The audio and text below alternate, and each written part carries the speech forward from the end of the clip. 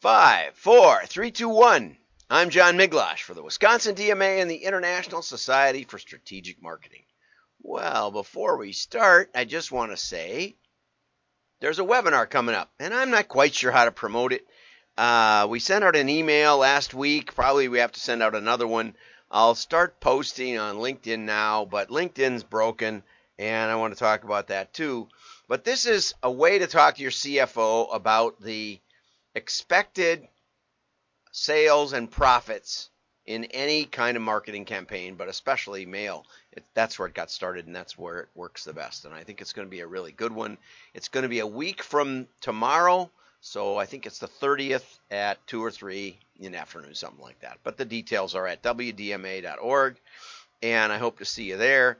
There's a small charge if you're not a member, but, if you join, woohoo, it's free. Anyway, let's get over to the holiday spirit. Here we go. Cashback? I'm not sure what cha-ching is. Cha-ching. No, they're not advertising day cha-ching. Of cha-ching, Rakuten gave to me. Cha-ching on decor. Cha-ching at thousands of stores. Cha-ching on gifts with wheels. Cha-ching on awkward meals. Cha-ching on everything. I thought they were advertising cha-ching. That's what they should have named it. But it is like a lot of stuff. Cha-ching on hand mixers. Cha-ching on light fixtures. Cha-ching on toys that doesn't sound like that much and stuff. a big fat check full of cha-ching. So anyway, you get cash back. It's Rakuten, which they don't mention until they kind of show it on a screen in the beginning and then they show it at the end. But I didn't look it up. It sounds interesting. But, if they could have worked Rakuten in there instead of cha-ching, it sounds like maybe they could have gotten cha-ching as a URL or something. Anyway, I just do this stuff to make a happy noise at the beginning of the show. Let's get over to the regular news. Okay, let's see. We got to click on this thing. Okay, I'm starting with LinkedIn being broken. Now, a year ago, 3 years ago, when I started this live stream, I would get easily 200 views almost every day. Whatever a view is on LinkedIn, I'm not exactly sure. I would get something like 200 views a day, and on average, some days would be 500, some days would be 100.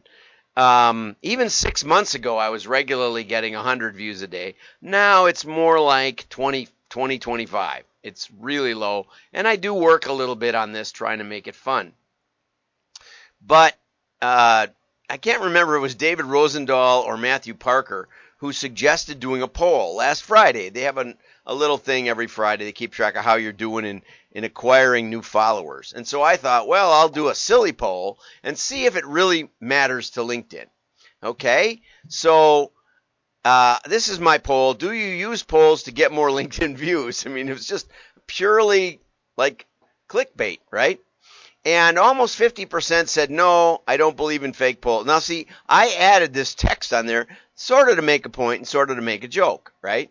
I don't believe in fake polls because as polls go, this is a convenience sample. Not only is it a convenience sample, so I got 38 votes, but I don't know who the votes are from. I mean, maybe I do. Maybe I can find out, but I don't know any kind of geodemographic spread or anything.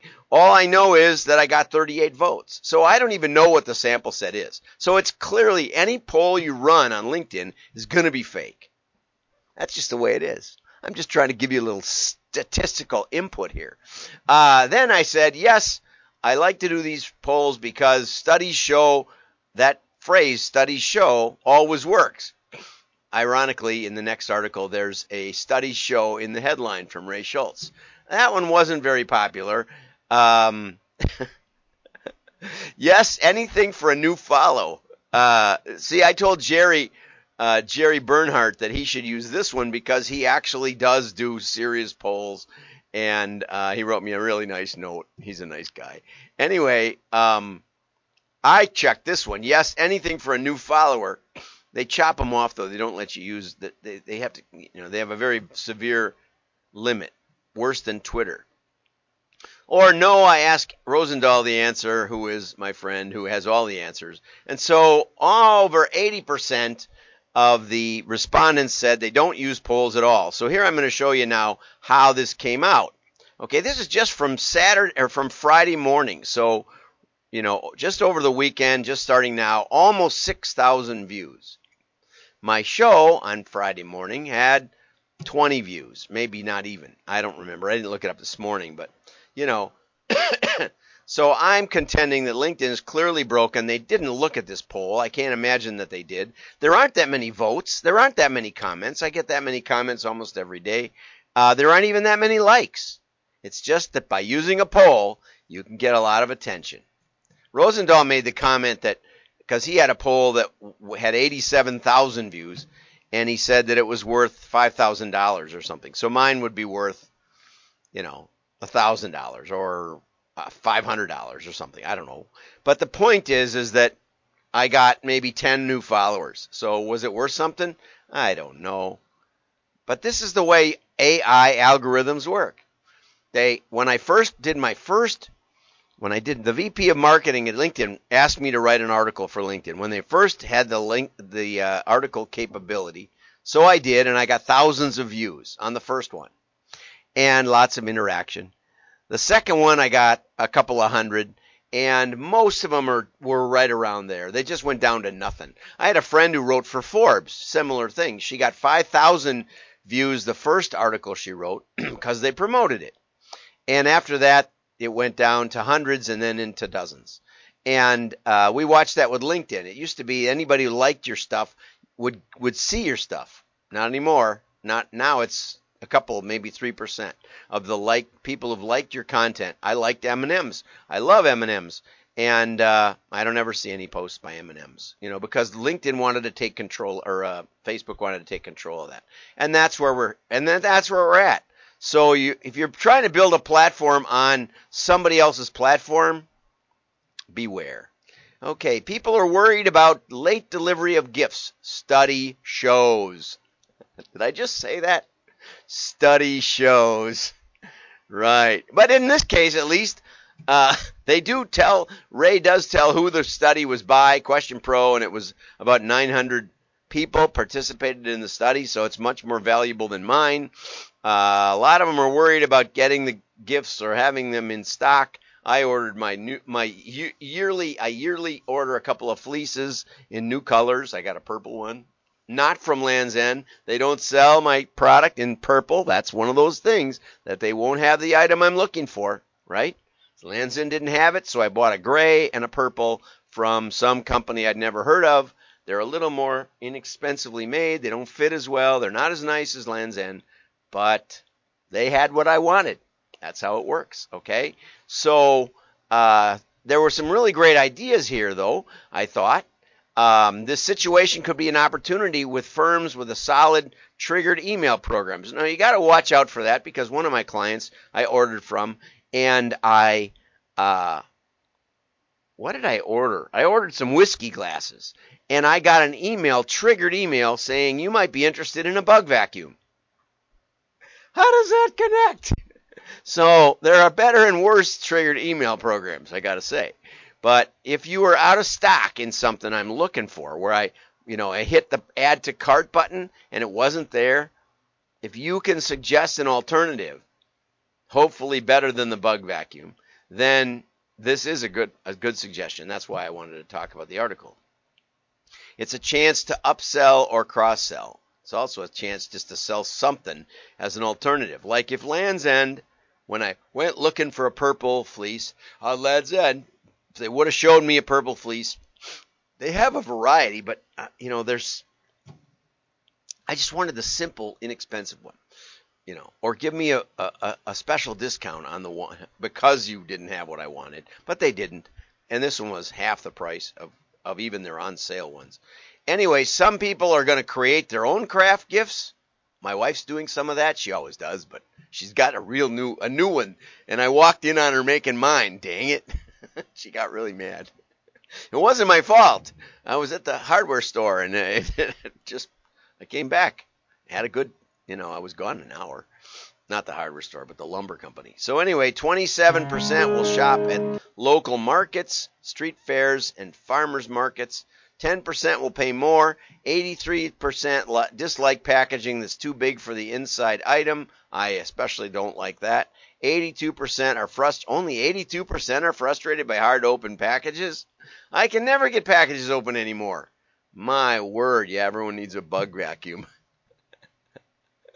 Okay, so, and we're seeing that same kind of trickle down of labor shortages and things in the holiday catalog market. The truth is, in catalogs, that increased consumer demand and increased popularity of catalogs means that they can't get enough paper. And they can't get printed on time because the printer doesn't have enough people. And I know somebody that's applied for 2 jobs at Quad and hasn't gotten either of them. It's like, well, wait a minute. I thought you needed people. Anyway, so paper was in short supply. Yep, that's true. But it's still worth it. That's because people want it. Okay, we thought last year was bad. This year was worse, said Leslie Newton, Plow and Hearth's CEO. I know Dana over there. I don't know. Dana was the president for years and years and years, but maybe he's stepping down or something. Anyway, we have higher than historic consumer demand, so marketers want to mail as broadly as they can and sell as much as possible, said my friend Hamilton Davison. He's a great guy, and he runs the American Catalog Mailers Association. Magalog, enter the Magalog. The article made it sound like this was something new. You know, I showed my style consultant a Magalog that I developed back in probably the late 80s. Yeah, it was. It was the late 80s. And it did really well. It was for shipping forms, for import-export forms. And we basically explained if you don't have the right forms, or if someone, back when you had to put them in a typewriter, if someone misspells one of the names of the company or something, you're in big trouble. So this was, never mind what it was. It was a Magalog. So it's a term that's been around for a while. It included tips for taking family photos with your pets, alongside matching outfits for babies and humans, for fur babies and human babies, I think they meant to say. Okay. And Diane Pelkey, Chewy's VP of Communications, said, we're trying to make it more experiential. I thought it said more experimental. We want consumers to feel like they're unfolding a story. Okay. Irene Brunell from Uncommon Goods said that we cut the circulation in 2020 by 80% because of the precariousness surrounding the supply and distribution channels. This year, the book is back to normal circulation, so that's an increase of 25%. Do the math. And it's been revamped to fit with the times as a focus on celebrating with loved ones, no matter how big or small your gathering is, or what you think of them. Okay, so it's more of a gift guide, Irene said. So 2020 turned out to be very successful holiday season, which is really exciting. And Plow and Hearth, it said, moved their first catalog drop up to October 4th, which is good because later in the article, it talks about how her printer of 30 years is experiencing labor shortages and multiple issues of their catalog land back to back, which is avoided if you spread it out earlier. She called up some other members of the American Catalog Association, Catalog Mailers Association, said, how hard do I need to ring these guys over this issue? And they said, you're lucky you even got the email that said they weren't going to make it in time. Okay, so that's from Tara Weiss. Excellent overview of some of the challenges. But basically the challenges are caused by the popularity of catalogs. I went back and I found an article that I wrote way back in 1990, and it was about why I love catalogs so much. And we'll probably touch on that one of these days because there's some fun in it. But I'm going to actually add some pictures to it, which it didn't have in the original edition of DM News. Have a great day. Like and share. Your friends will know you're smart. Have a great holiday season and that's the link for Keith just put up the link for the webinar. So get over there and register, and I'm sure you'll learn a lot. If not to talk to your CFO, also to talk to your clients about what they need to keep in mind. You know, I've talked to people who've told me they use this thing for decades. It's very simple, very straightforward, and if you register, I will get you a copy of the spreadsheet that was so popular when we first got started. Thanks for watching. Have a great day. Make a comment, share it. Maybe we'll get up over 24 likes or whatever, shares or views or something. I doubt it. Bye-bye.